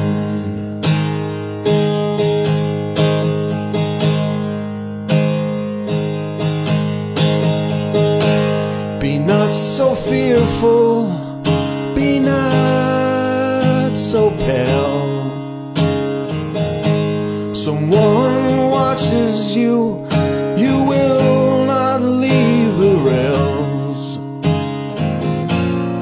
Be not so fearful, be not so pale. Be not so fearful, be not so pale.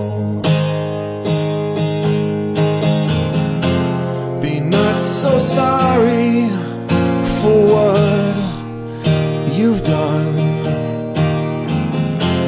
You must forget them now, it's done. And when you wake up, you will find that you can run. Be not so sorry for what you've done.